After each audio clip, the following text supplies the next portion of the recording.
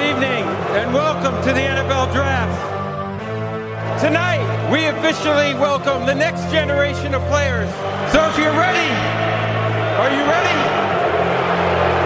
Let's get it started. The NFL Draft is officially open.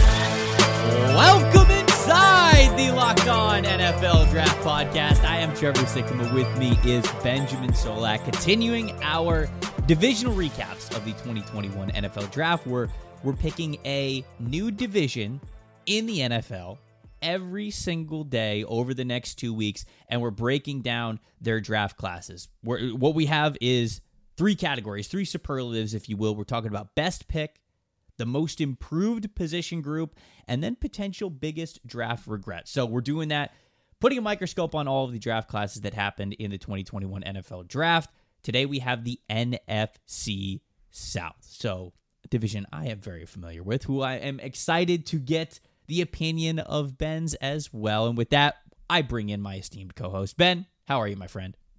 Oh, everything is delicious. Thank you for asking. We go to Trevor live for his reaction to Tom Brady, evil glowing Superman eyes. I saw that he made that his profile picture because people wanted him to do it. Ben, you also have a evil glowing Superman eyes picture that's out there. Oh yeah! Anybody who's not a TDM Premium member, firstly, enemy of the podcast. Secondly, there's an account. I forget who runs it. I always forget because I just know them as Solak Untethered, which is their screen name, and it's just my profile photo, just with the red eyes put over the eyes. And anytime I say anything in the premium Slack, he's just right there. He's just ready to go. And he just has he's my conscience. He's my inhibited commentary that I never share. And he speaks my mind, unfettered and untethered. I don't have one of those pics out there, I don't think. And that makes me sad. Because that means that people don't care enough to roast me. There will be a Sikkema Untethered account in the premium Slack by the end of business today. I hope. I want the picture. I don't know which pick you're going to use, but something with the evil Superman eyes. Somebody in the premium Slack, get in on it. I want to feel included. Roast me out here. I want to feel part of the family. I do. We're starting with the Atlanta Falcons today. New head coach Arthur Smith, new general manager Terry Fontenot. Had a pretty strong draft class. Started at number 4 overall. They ended up not trading back, selected Kyle Pitts, the tight end out of Florida. Followed it up with Richie Grant, the safety from UCF in the second round. Jalen Mayfield, the offensive tackle from Michigan in the third round. 2 fourth-round picks. Darren Hall, the corner from San Diego State. And Drew Dahlman, the center from Stanford. 3 fifth-round picks. Taquan Graham, the edge rusher out of Texas. Oh, man. I actually don't know how to say his name. Do you know? Adetokunbo Ogundeji. Oh, I knew you'd come up clutch, Ben. I like him. He's a good player. I knew you'd come up clutch for me. The edge rusher from Notre Dame, and then Avery Williams, the corner from Boise State, with their final 5th-round pick. Don't worry, Ben. I got that one. I got Avery Williams. Yeah, Avery Williams. I'm all over it. You could take the day off. You're good there. 6th-round pick. They rounded it out with Frank Darby, the wide receiver from Arizona State. Ben, where are we starting here? What was the best selection for the Atlanta Falcons? So I think it's Drew Dahlman, the center out of Stanford, who I would have guessed would have been a day 2 pick. He makes it into round 4. They stop his fall. The tricky thing is this. Dahlman is charitably listed at 300 pounds. He's definitely like 290 something. They have in hand another middle round pick in Matt Hennessy, who was a 3rd-round pick last year, I want to say, out of Temple. And he also, another player who is charitably listed over 300 pounds. Maybe he's masked up after a year in the league. Hopefully he has. But Hennessy felt like a clear center prospect given his size. And then they bring in Dahlman, who I think is a clear center prospect given his size. So I like the Dahlman pick. I'll like it even more if Hennessy can play one of the guard spots. I'm not sure that he can. As it is, I like it. I think that Dahlman has the ability to win that center job. Hennessy, I think, played some guard last year when Alex Mack was there, and so I think you like that transition idea. It's not what we saw from Arthur Smith in terms of the size on his offensive line when he was in Tennessee, but it is objectively good players. So I do like the Dahlman pick.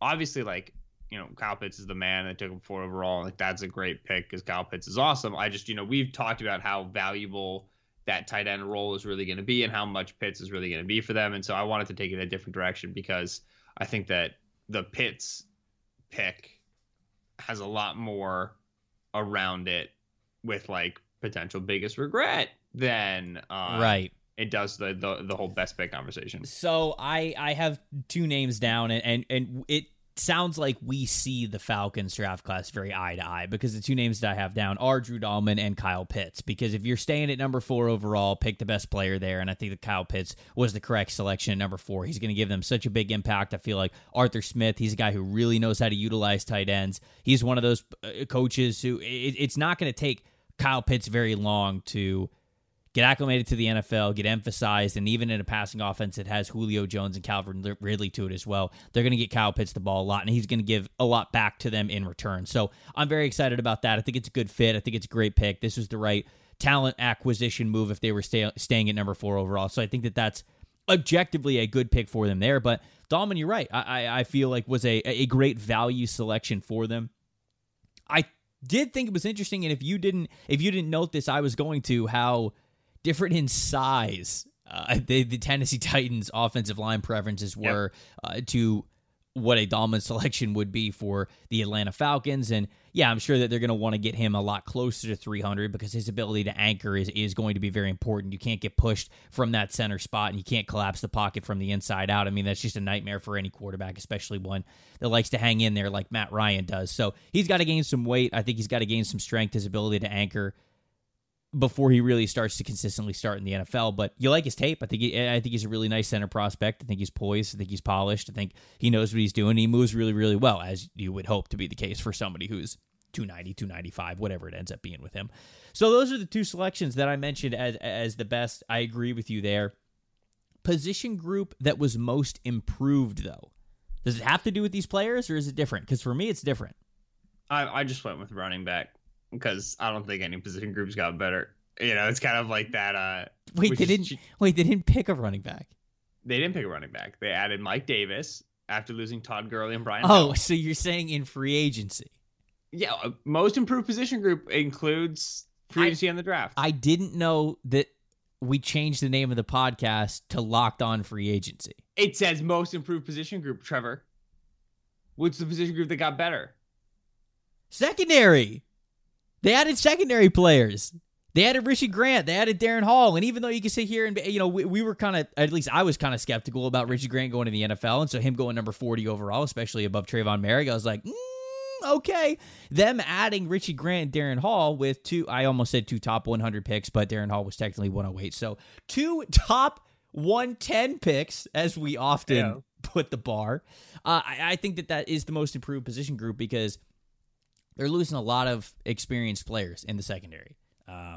Moving on from Keanu Neal, moving on from DeMonte Casey. You have A.J. Terrell starting on one side, but I really feel like they had to make multiple additions to the secondary, and they did. Now, whether or not these players pan out the way they want them to, that's, of course, a different story. Their careers have to tell that story. But I think for as much as they really needed in the secondary when it came to potential starters and depth, I think that just secondary overall is where they got better. I forgot to mention Avery Williams in that group too. So they added 3 different secondary players who I think are going to be very important towards either much needed depth or starting roles that might manifest over the next couple of months here. So I think that it's secondary. You know who else they added in the secondary though? Eric Harris. Okay. Deron Harmon. Okay.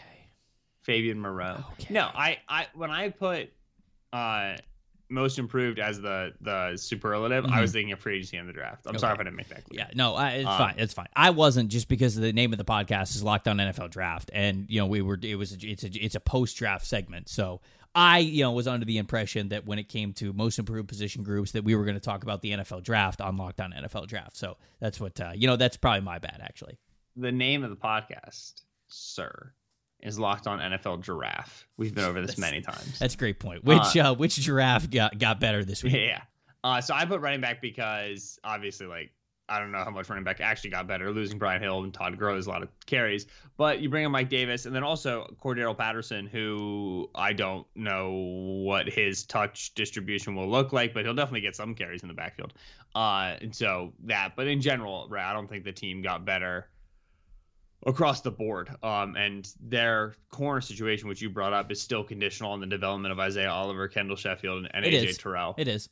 It's been their 3 picks there over the last 3 seasons. And so you'd like for Darren Hall or Avery Williams to be able to develop as well, but it's just a ton of youth, and the onus on Dean Pease is going to be to figure out who can actually hang, because they blitz a lot in that approach. There's not going to be much help. So you got to be able to play man. You got to be able to track guys across the field, and that can be tricky. And so it is a big ask. I think corner is going to be a position that we see the Falcons go after aggressively in the future. It's not my biggest regret, because I think that your biggest draft regret, not right now, but potentially will be quarterback of the future, which obviously is something we talked about a ton.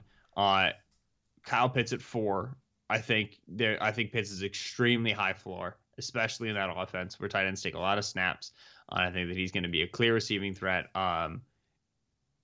I would imagine they find ways to use him downfield more than they used tight ends in the Tennessee approach, but they're obviously going to feature him. They made the investment.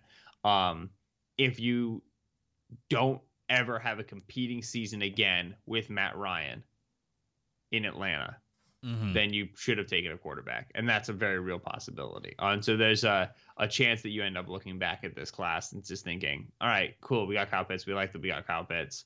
But for our long-term organizational health, Justin Fields probably made a little more sense. Yeah, and I'll take it even further than that. Not even just picking a quarterback at number 4, which I totally agree with you there. That could be a big draft regret, but also picking at 4 just in general, because from what we learned over the last 2 months, there were no shortage of teams calling the Atlanta Falcons for that number 4 overall spot. So if they were going to pick a quarterback, I think the conversation's a little different. And I wonder what would have happened had Trey Lance been on the board.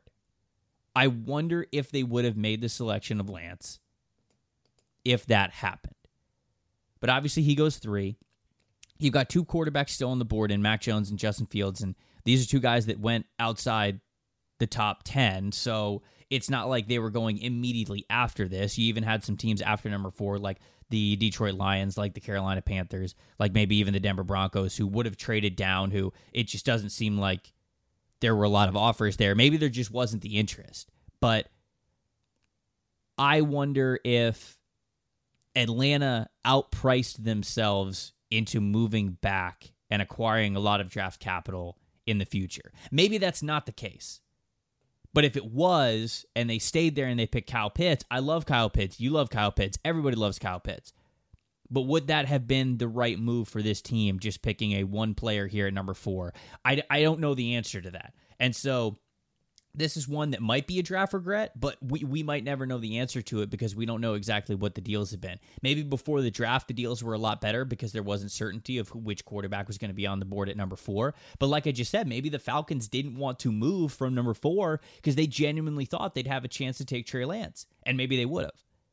So this is kind of a hypothetical biggest draft regret, but there are a lot of things that I think are going to play out over the next couple of years, and not just player careers, but also maybe some stories that we'll uncover of deals that the Falcons either started or said no to, where we might look at it and be like, wow, they said no to that for 1 player in Kyle Pitts. Okay, he better be worth it. So I think that's the biggest potential area of regret for me.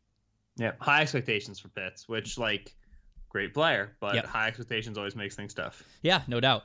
Carolina Panthers, let's talk about them next. A lot of picks here for the Panthers. Tied for the most picks in the NFL with 11.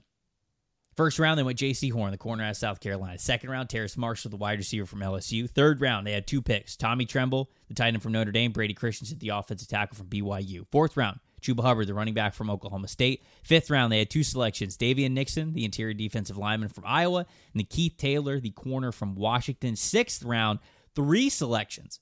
Deontay Brown, the interior offensive lineman from Alabama. Shi Smith, the wide receiver from South Carolina. And then Thomas Fletcher. getting some long snapper love here from Alabama there in the 6th round. And then their final selection, Phil Hoskins, the defensive tackle from Kentucky. And there were a lot of picks here. There was a lot of movement as well from the Carolina Panthers, trading back a couple of times in the 2nd round to acquire a lot of different picks. I thought that Scott Fitterer did a great job in his first year as GM there, navigating the draft with a lot of confidence. But when you think of best pick for the Panthers, where does your eyes go to first? Deontay Brown, baby. 6th round pick. Fire hydrant build. Man is a cube out of Alabama. Man is a cube. Right. Love Deontay Brown. I had him in my top 5 interior offensive linemen. Think that he can be a starter in a power-based system. Think that he can be a road grader for you. A guy you want to run the football behind. Now, the nice thing about Brown in Carolina is I don't think either guard spot is solidified. They signed Pat Elflein in free agency this year. So he'll compete with John Miller. You have Dennis Daly, who was a 6th round pick in 2019. That's probably not accurate. Who played tackle in the college level, kick inside the guard. Neither one of those guys have the jobs locked up. And so Brown gets to compete for a starting role, and he doesn't even have to be the best. He got to be the 2nd best. And I think that he can take one of those starting guard roles. So you're potentially getting a week 1 starter in round 6, and not for terrible depth. Like, it's decent. It's not like it's like going to be an easy position win. Like, Elflein's played better the last couple of years. Daly's been okay when he started. You know what I mean? It's like if Brown wins that job, it's because he can do what he did at Alabama. And so I really like them getting Brown in the 6th round. And they also get David Moore in undrafted free agency, who I had as like a round 4 grade. And again, it's a guy I think that you want at one of your guard positions, especially if you're going to pull guys and you're going to ask him to down block and you're going to ask him to road grade. So they've got the ability, I think, now to really run the football. They got some meat up front. So that's exciting stuff. Yeah, I mean, Deontay Brown is my pick as well. But if it wasn't Deontay Brown, it'd be Brady Christensen. And then if it wasn't Brady Christensen in the 3rd round, it'd be getting David Moore as an undrafted free agent. Right. You know, that is the position. I don't group. have offensive line as my most improved position group for them, but they did a lot of work this year on offensive line. That's awesome. I did. I had 2 position groups written down, and I'm not going to give away my other one because I want to hear which one yours is because I wonder if it's the same. But it has to be offensive line for me because if you include free agency like Ben so rebelliously does, then they added Pat Elflein. They added these 3 guys. I mean, like, they went into this offseason clearly wanting to get better along the offensive line, clearly wanting to get better in a lot of ways, and they set their hearts and minds to it, and they made it happen. I could not believe that Deontay Brown was there available for them in the 6th round. That is crazy. Like you said, he has a position where he could absolutely earn a starting job right away. I mean, it depends what happens at left tackle. You mentioned a couple of the players that could be in line for that guard spot. Dennis Daly, Pat Elflein, John Miller. You know, like these are guys that they could potentially play there. But also, you got to look at Cam Irving, who's had a lot of experience playing a lot of different spots, both in college and the NFL. Greg Little as well. Like if Brady Christensen wins that left tackle job, then there's a chance that they might just kick Greg Little inside. So then he'll become competition for an interior offensive line spot as well. But all that to say, I mean, like, this is a good problem to have, right? If you got a lot of good competition there in the interior, that's not something that was the case for Carolina last year.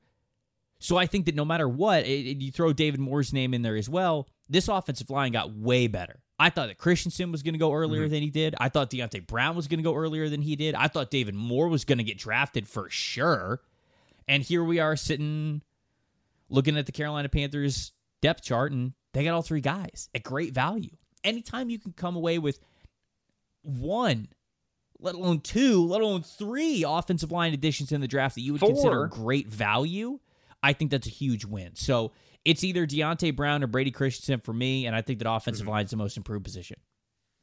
Yeah, so offensive line is a 100% worthy mention, and I think that if their line does get better, in terms of, you know, they have to have some of these guys get the starting job. You know what I mean? If Cam Irving and Brady Christensen can't beat out Greg Little this year, and if Brown can't beat out Daly and whatever, then you kind of are where you were. But still, depth is going to be better, and I think they can get a starter or 2 out of this.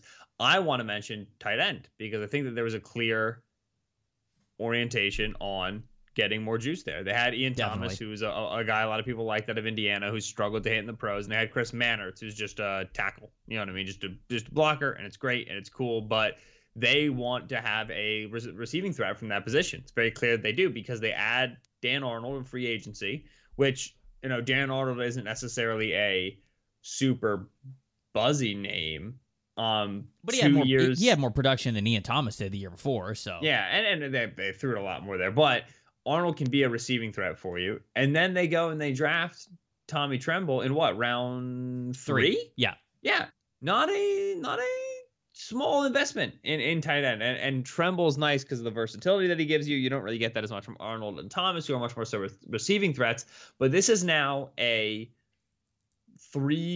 are 2 tight ends who have starting experience, who are receivers in the league and have at least established themselves as such. Obviously, Thomas, a little bit of a disappointment relative to expectation. He was given the opportunity to win the starting job, but you have those 2 guys. Then you have Tremble, who's a day 2 pick, who brings you a ton of versatility. Can block inline, can go in stock block, can be a motion player. Like, they invested a ton in tight end. Now, how much does this matter? It remains to be seen.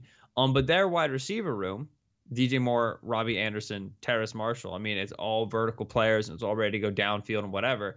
I do wonder to what degree they're going to try to use guy like Tremble or guy like Arnold in the play action game with motion attached to line of scrimmage and just get cheesy yardage, just get free stuff from them, because you can obviously throw those routes to Moore as well. And Anderson was really good underneath stuff as well. But I look at the way that they've addressed tight end and I say to myself, they clearly want something more out of the position. And I don't have a perfect memory of what Thaddeus Moss did for the LSU offense 2 years ago, but I wonder if it's kind of barking up that tree or if it's something else. Regardless, this team wanted to get better at tight end. Very, very clear. And I think they did so. And so I'm curious to see what Joe Brady does with his tight ends next season. Yeah, I had pass catchers just in general because not only did you highlight the Tommy Tremble pick very well, but also getting Terrace Marshall, a player who has experience both in the slot and on the outside, a guy who is familiar with Joe Brady, and getting to plug him in there for the missing Curtis Samuel snaps, I think was really nice of them. And then for them to get Shi Smith in the 6th round, man, I thought that Shi Smith was really held back by a bad quarterback group at South Carolina during his entire tenure there. I think that he is a much higher ceiling player than what he was able to show at South Carolina. It was kind of similar to how we talked about Brian Edwards the year before. Unfortunately, Brian Edwards just has a lot of injuries that he continues to have to battle through. But I really like the Smith selection in the 6th round too. So I think that pass catcher in general, offensive line and pass catcher, this was a team that drafted every single player last year was from the defense side of the football. And this year, we're sitting here looking at their draft haul saying that offensive line and pass catchers in general are the 2 areas that they improved the most. And I think that that's really important. I think that that's a very good, well-rounded start to the Matt Rule tenure in Carolina. I think that they are building this thing the right way. Before we get on to our next team, got to remind people that BetOnline is the fastest and easiest way to bet on all of your sports action. You can get all of the news, the odds, the info for all of your sports betting needs when it comes to MLB, NHL, NBA, even UFC and MMA too. Don't sit on the sidelines anymore. This is your chance to get into the game as your teams prep for those playoff runs. Head to their website or use your mobile device today to sign up and receive a 50% welcome bonus on your first deposit using the promo code LOCKEDON. Locked on, all caps, one word. BetOnline, your online sportsbook experts. Let's talk about the New Orleans Saints next. This is a team that doesn't often have a lot of picks to discuss, and this year is not really any different. They had 1, 2, 3, 4, 5, 6 selections. Wow, this feels like a lot for a Saints draft, actually. First round, they went with Peyton Turner, the edge rusher out of Houston. Then the 2nd round, Pete Werner, the linebacker from Ohio State. Paulson Adebo, the corner from Stanford in the 3rd round. Ian Book! The quarterback from Notre Dame in the 4th round. Landon Young, the offensive tackle from Kentucky. And then Kawan Baker, the wide receiver from South Alabama. Ben, where are we starting here? What's your best pick? Ian Book, baby. Quarterback of the future. Precise passing. I was going to say, we're about to big disagree if that's the case. Yeah. Paulson Adebo probably conceived of corner 2. Outside corner is the biggest need for the Saints coming in. Thought that they would be justified even slightly reaching if they went for that pick in the 1st round. They don't. Peyton Turner, so we got to get ourselves a Trey Hendrickson, Marcus Davenport replacement. And then they bring in Pete Werner, who's a player that I like, who We know that depth behind Mario Davis has just been a nightmare for this team in general, trying to figure it out. And so I do like Pete Werner's ability to come in and start for them and develop into a 3-down player, which I think he's ready to be a 3-down player now, but you have DeMario Davis, and so you're going to be able to bring him along slowly. With that said, you needed to get corner eventually. I thought Adebo was one of the most desirable of the day 2 corners. I think that he can play off at a very high level, ball skills, receiver-like ability, given his background as a high school athlete. Needs to become better, more comfortable in press man, and understand the limits of his speed, which could be what keeps him at a corner 2 ceiling in the league. But when you're playing opposite Marshawn Lattimore, you will only be playing corner 2. And I think that that's nice. And so there's reason why he's a 3rd-round pick. And I think this is a on the edge of his range, on the lower edge of his range, but still an acceptable spot to draft him. He's just a good player for the Saints to grab because they needed to go and get that corner, and they did. So Paulson Adebo, best pick of the draft for me. Yeah, that's I agree. Paulson and Debo, I think the only other real option is Pete Werner, and you could certainly argue Pete Werner if you want. It's funny because I have Paulson and Debo as my favorite selection for the New Orleans Saints, and yet I have linebacker as their most improved group because I think that Pete Werner has a chance to start next to DeMario Davis, and I think that he has a chance to bring the Saints a lot of what they've been searching for with consistency and pass coverage and instincts next to Davis, because Davis has been playing really well for a really long time. They've just needed some competent players who, I mean, let's face it, can stay healthy next to DeMario Davis. And if that's the case with Pete Werner, I think that they've got their 2 sub-package linebackers that they don't have to take off the field. I think that that's the most advantageous add for them. And so I think that linebacker was the position that was most impacted by the draft, but I still like the Adebo selection a little bit more. Maybe if just a hair, because I like the mentality there. You know, this is a player who has a great ball skills background. He's a former wide receiver who converted over to corner about 3 or 4 years ago, and he let that show in his first year as a starter with Stanford. And I think that we watched him back in, when was this? 2019? Was that year? Or was it 18? No way, it was 18. Right? 18. No 18, way. 18 was the home run year for Adebo. Yeah, because then 19 was not as good, and then he went back to school for 2020. Damn, dude, we're old. Yeah, so the 2018 year for Adebo, I feel like he balled out when he wasn't draft eligible. You know what I'm saying? And I think the timing is always weird with that. And then all of a sudden we're sitting here 3 years later. It's like, okay, he didn't have as good of a year the year that followed. That's okay. That's fine. He just didn't get the hype. And then goes back for 2020. We're sitting here thinking like, oh, Paulson Adebo is still here. I don't really care about him. I still think he's a good player. You know, we watched his tape when we were going over our final rankings and evals. And I'm like, man, this guy is still really good. Like he didn't take that 2018 year and use it as a baseline to take this leap up into this like corner 1 category or like top 15 pick, but I still think he's a really good corner. I think that he is what the Saints need, moving on from Janoris Jenkins, playing opposite Marcus Williams. He gives you that attitude. He gives you that mentality to go get the ball and create the turnovers, and I think that's what the Saints defense covets most anyways, and for that, I think he is the best selection as well for the Saints. Most improved position group in New Orleans? I said linebacker. Yeah, I was on linebacker as well. Why linebacker for you? So I just think that Werner, sorry, I was taking a glass of water. Oh no, I screwed you up by asking you a question. That's you did. This is just trying to, roll with the punches, what good hosts do. I think that Werner just gives them the ability to have a starter opposite DeMario Davis. As long as he is healthy, this is your sub-package linebacker. You don't really have to worry about it too much. He gives you the coverage consistency that you're looking for, or at least you hope. Maybe not as a rookie, of course, because he's moving into the NFL, but I think he gives you that coverage profile that you're really looking for, and he's a starter. I really do think that Pete Werner can absolutely be a day 1 starter for this team, and that's why I think linebacker was the position group that was improved the most, because he's going to be able to give you the most on day 1, which is important for a team that's winning window is closing. Like, you're still trying to put the best team out there possible, and with not a lot of experience next to DeMario Davis, I think that this selection was really important for them, and it can have a big-time impact, so I think that this is the most improved here. Right. The difficulty with most improved, because obviously I'm looking at free agents as well, is they added Nick Vannett at tight end to replace Jared Cook. Tanuk Bassigno. They re-signed PJ Williams. They brought in Alex Arma. And they re-signed Will Clapp. Just not a year for free agent spending, which obviously it was never going to be for the Saints, given the COVID cap situation, Yeah, how they had managed. What were they, like 90 million over the cap or something? Yeah, right, exactly. And so you lose Janoris Jenkins, you lose Trey Hendrickson, you lose Emmanuel Sanders, you lose Alex Anzalone, you lose Josh Hill. You try to make some replacements with lower level free agents, but in general, your roster just looks about the same. And at a few positions, depth is weaker. If not, you've had a change at starter and it's got a little bit weaker. So it's probably linebacker, where I think Alex Anzalone out, Pete Werner in, and also Quan Alexander out. But the whole Quan thing was just he's just not healthy. So Anzalone out, Warner in, Zach Bond in year 2. It's probably linebacker. It's not edge, even though I really like Peyton Turner and Henderson was a little overrated. Like, it's not wide receiver. They didn't really add anybody to play Sanders. So it's probably linebacker, like, by default. I was going to be spicy, be like quarterback. But please don't.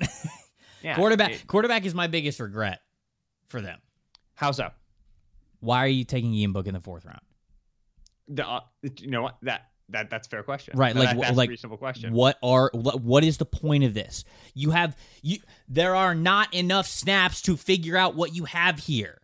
And then you're going to go into next year with this weird-ass false hope of, oh, yeah, but what about Ian Book? He was a 4th-round pick last year. Because you're going to go into next year.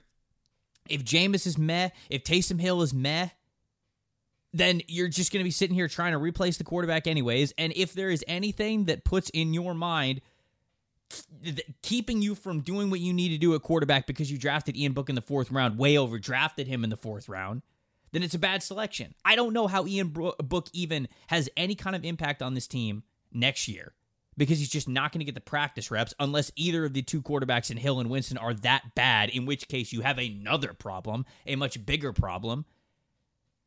I don't see how this pick helped the Saints out at all. And it wasn't just like, this isn't a flyer 6th or 7th round pick. Like, I didn't even know if Ian Book was going to get drafted.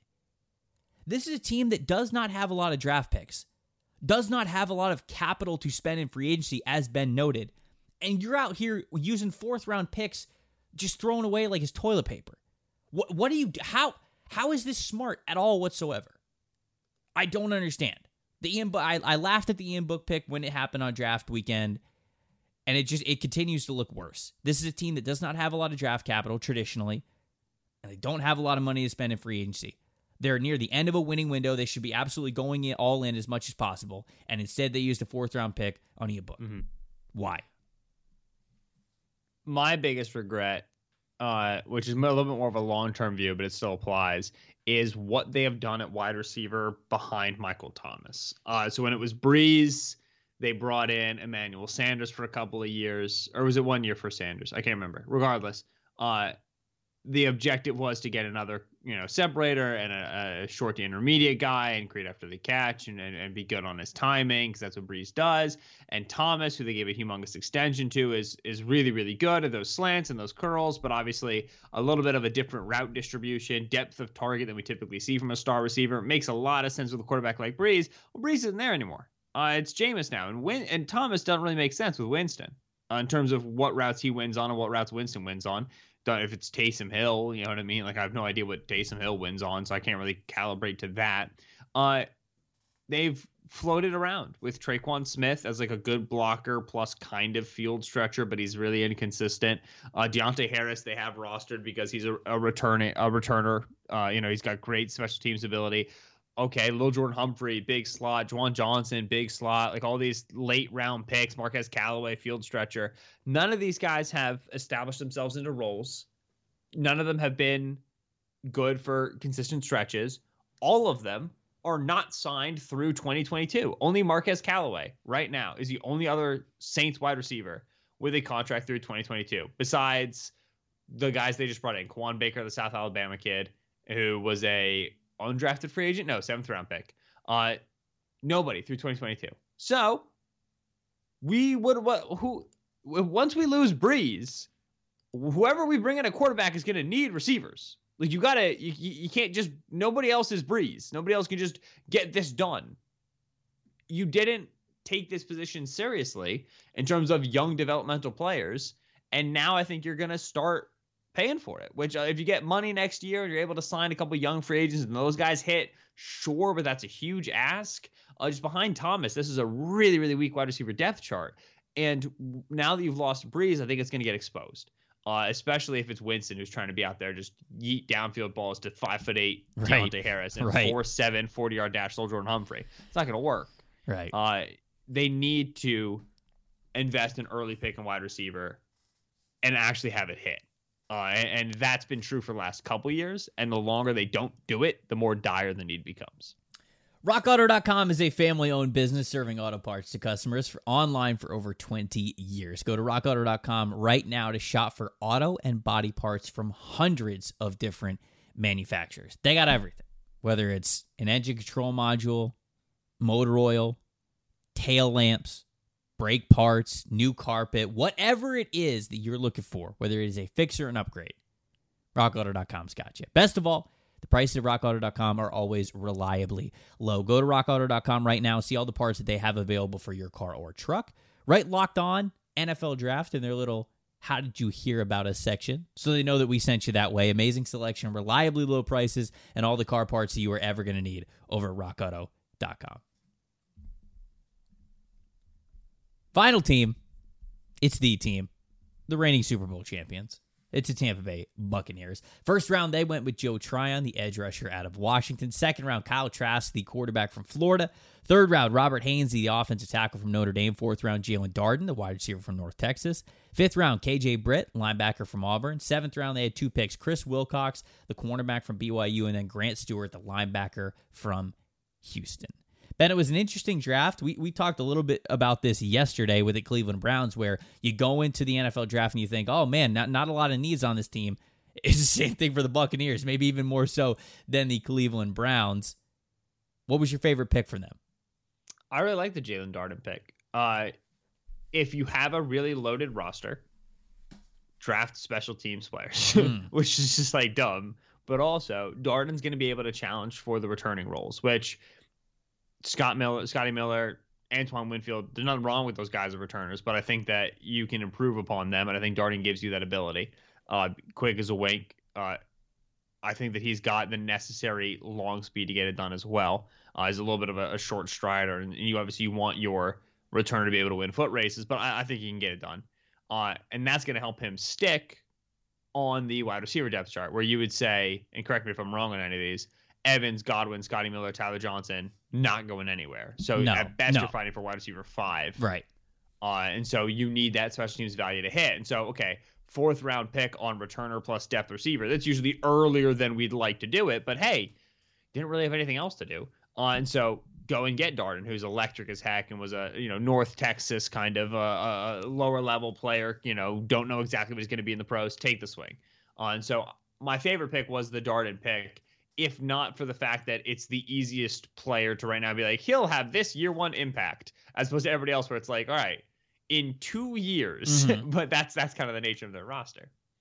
No, I agree. And I thought about the Jalen Darden selection because of what you highlighted there. There's a good chance that he can make a contribution to this roster in year 1. And if he is going to be wide receiver 5, if they're going to keep that many, if that's what they want, which I think that they're going to, on the regular season game day roster, he's going to have to play special teams, whether it's as a returner or a gunner or something. Like, he's going to have multiple roles, and he can do that. So you're not just getting a offensive or defensive player that you're trying to bring in who's not very good at special teams. This dude, I think, helps round out your special teams unit, which we'll get to in a second.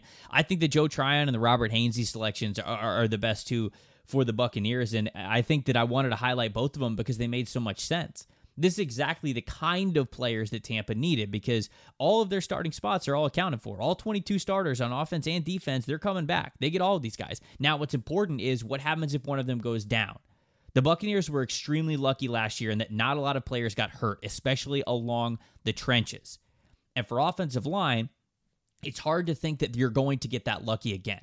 Robert Hainsey has many years of starting at Notre Dame. He's got 34 starts under his belt at right tackle for the Notre Dame Fighting Irish. But a lot of people think, okay, he's probably more of a guard at the NFL level. Well, okay, that's fine.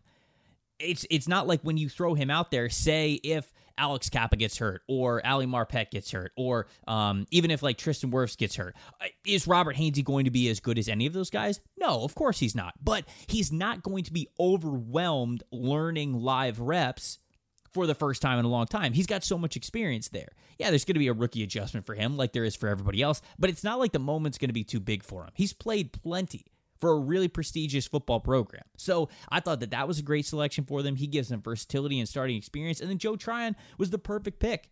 He gives them high upside as an athlete for an outside linebacker position that did not have a lot of depth to it.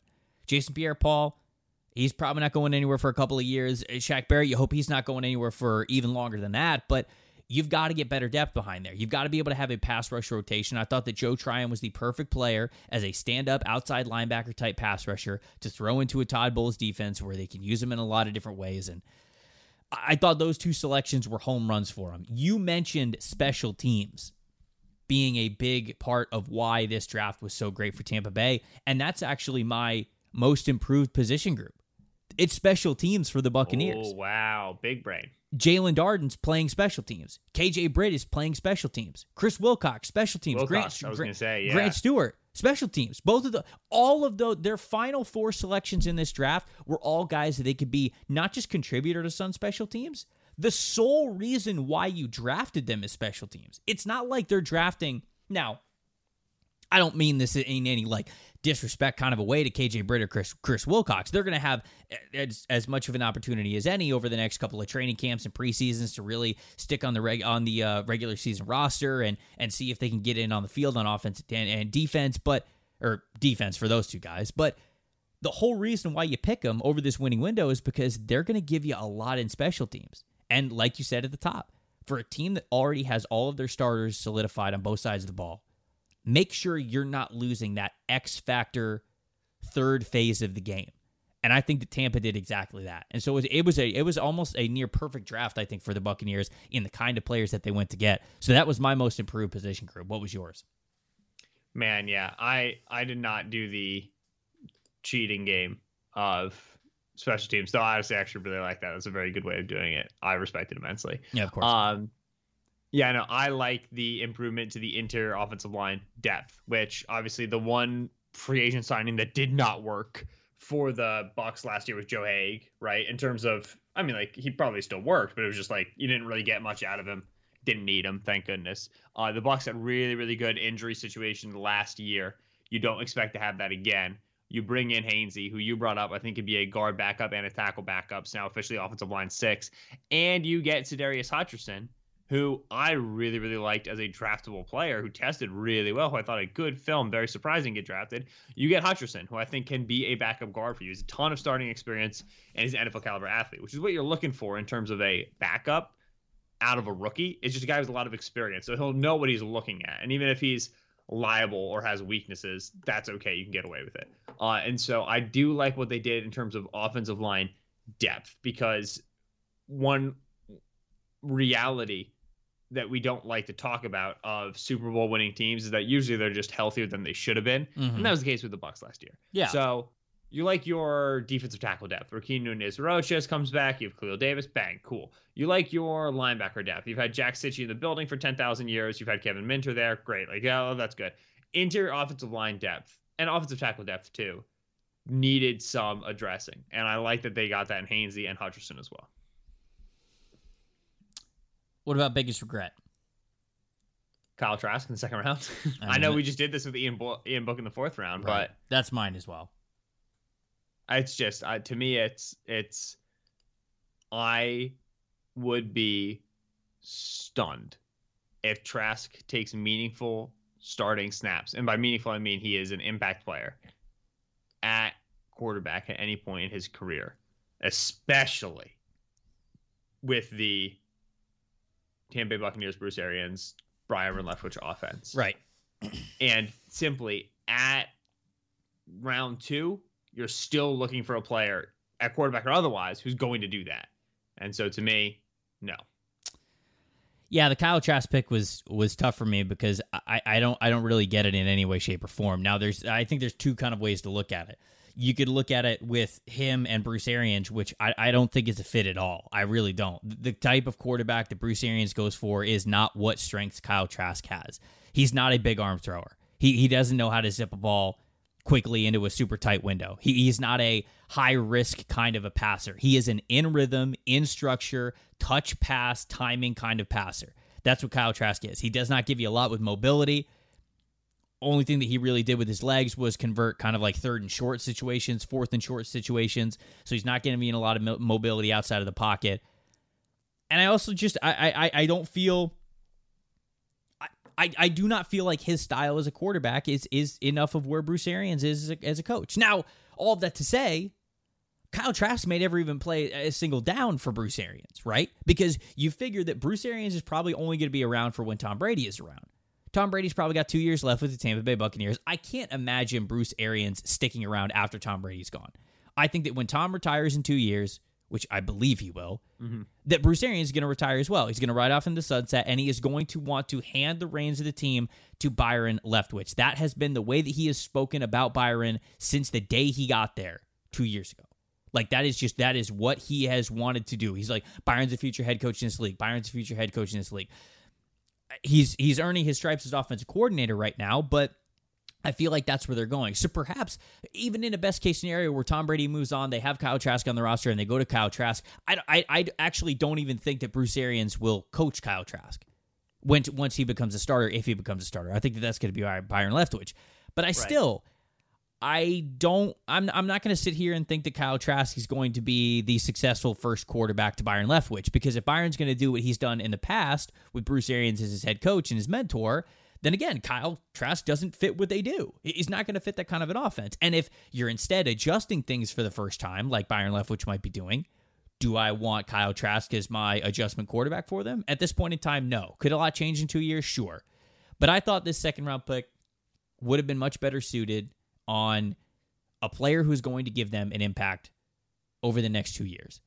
I understand that you don't just draft for right now. I get it. And Jason Light talked about how they build their draft board for 2-3 years out anyways. And I do respect that process. I really do. But the Bucs have been awful. God awful for the last 15 years. And you know what? Before that Tony Dungy era Buccaneers that ended up winning a Super Bowl when John Gruden came in, they were also god awful, an embarrassment of a franchise. You have Tom Brady playing at a Super Bowl level for the next 2 years. It will not get better than this. It won't. Sell out. Go these next 2 years. Do everything you possibly can to go win another ring. It will never get better than this, ever. Now, that's not to say that Tampa can't win another ring after Tom Brady is gone. You can. But when is it ever going to visually look this easy with the greatest quarterback to ever play the game still playing at a very high level, especially intelligence-wise, on your team right now? I'm just saying. This pick could have been used a lot in many better ways for a player that could contribute to the Buccaneers over the next 2 years, because Kyle Trask is not going to. He's not going to contribute for this team. And I think that that's a waste of a premium top 64 kind of a selection. So there we go. That's the NFC South. That's our little recap of them. We got 2 more divisions that we're going to this week as we run through every single division in the NFL, putting them under a microscope, looking at their draft classes, talking about what we liked and what we didn't like. We got 2 more this week. We got Fan Friday at the end of the week, so make sure you guys are getting your questions ready. By the way, I got to give you guys a shout out. Got to give you guys a thanks. I challenged the good allies of the pod to ask the most questions that we've ever had on Fan Friday, and you know what? Y'all did it. Y'all absolutely did it. Yeah, I think that we had... I think in total, from Instagram, from Twitter, from the premium Slack, we had like over 120, over 130 submissions. And we tried to get to as many as we could in typical Fan Friday fashion, where Ben and I, of course, go off the rails and get a little bit deeper into a topic than maybe we should if we're going rapid fire. But last Friday was a lot of fun. You guys asked a lot of questions. I really, really appreciate you guys getting so involved in the show. If we didn't get to your question, best part about Fan Friday is there's always another Fan Friday at the end of the week. That's the same thing this week. We get 2 more draft classes that we're looking at, or 2 more divisions that we're looking at before then. But until then, you guys keep it locked right here on Locked On NFL Draft.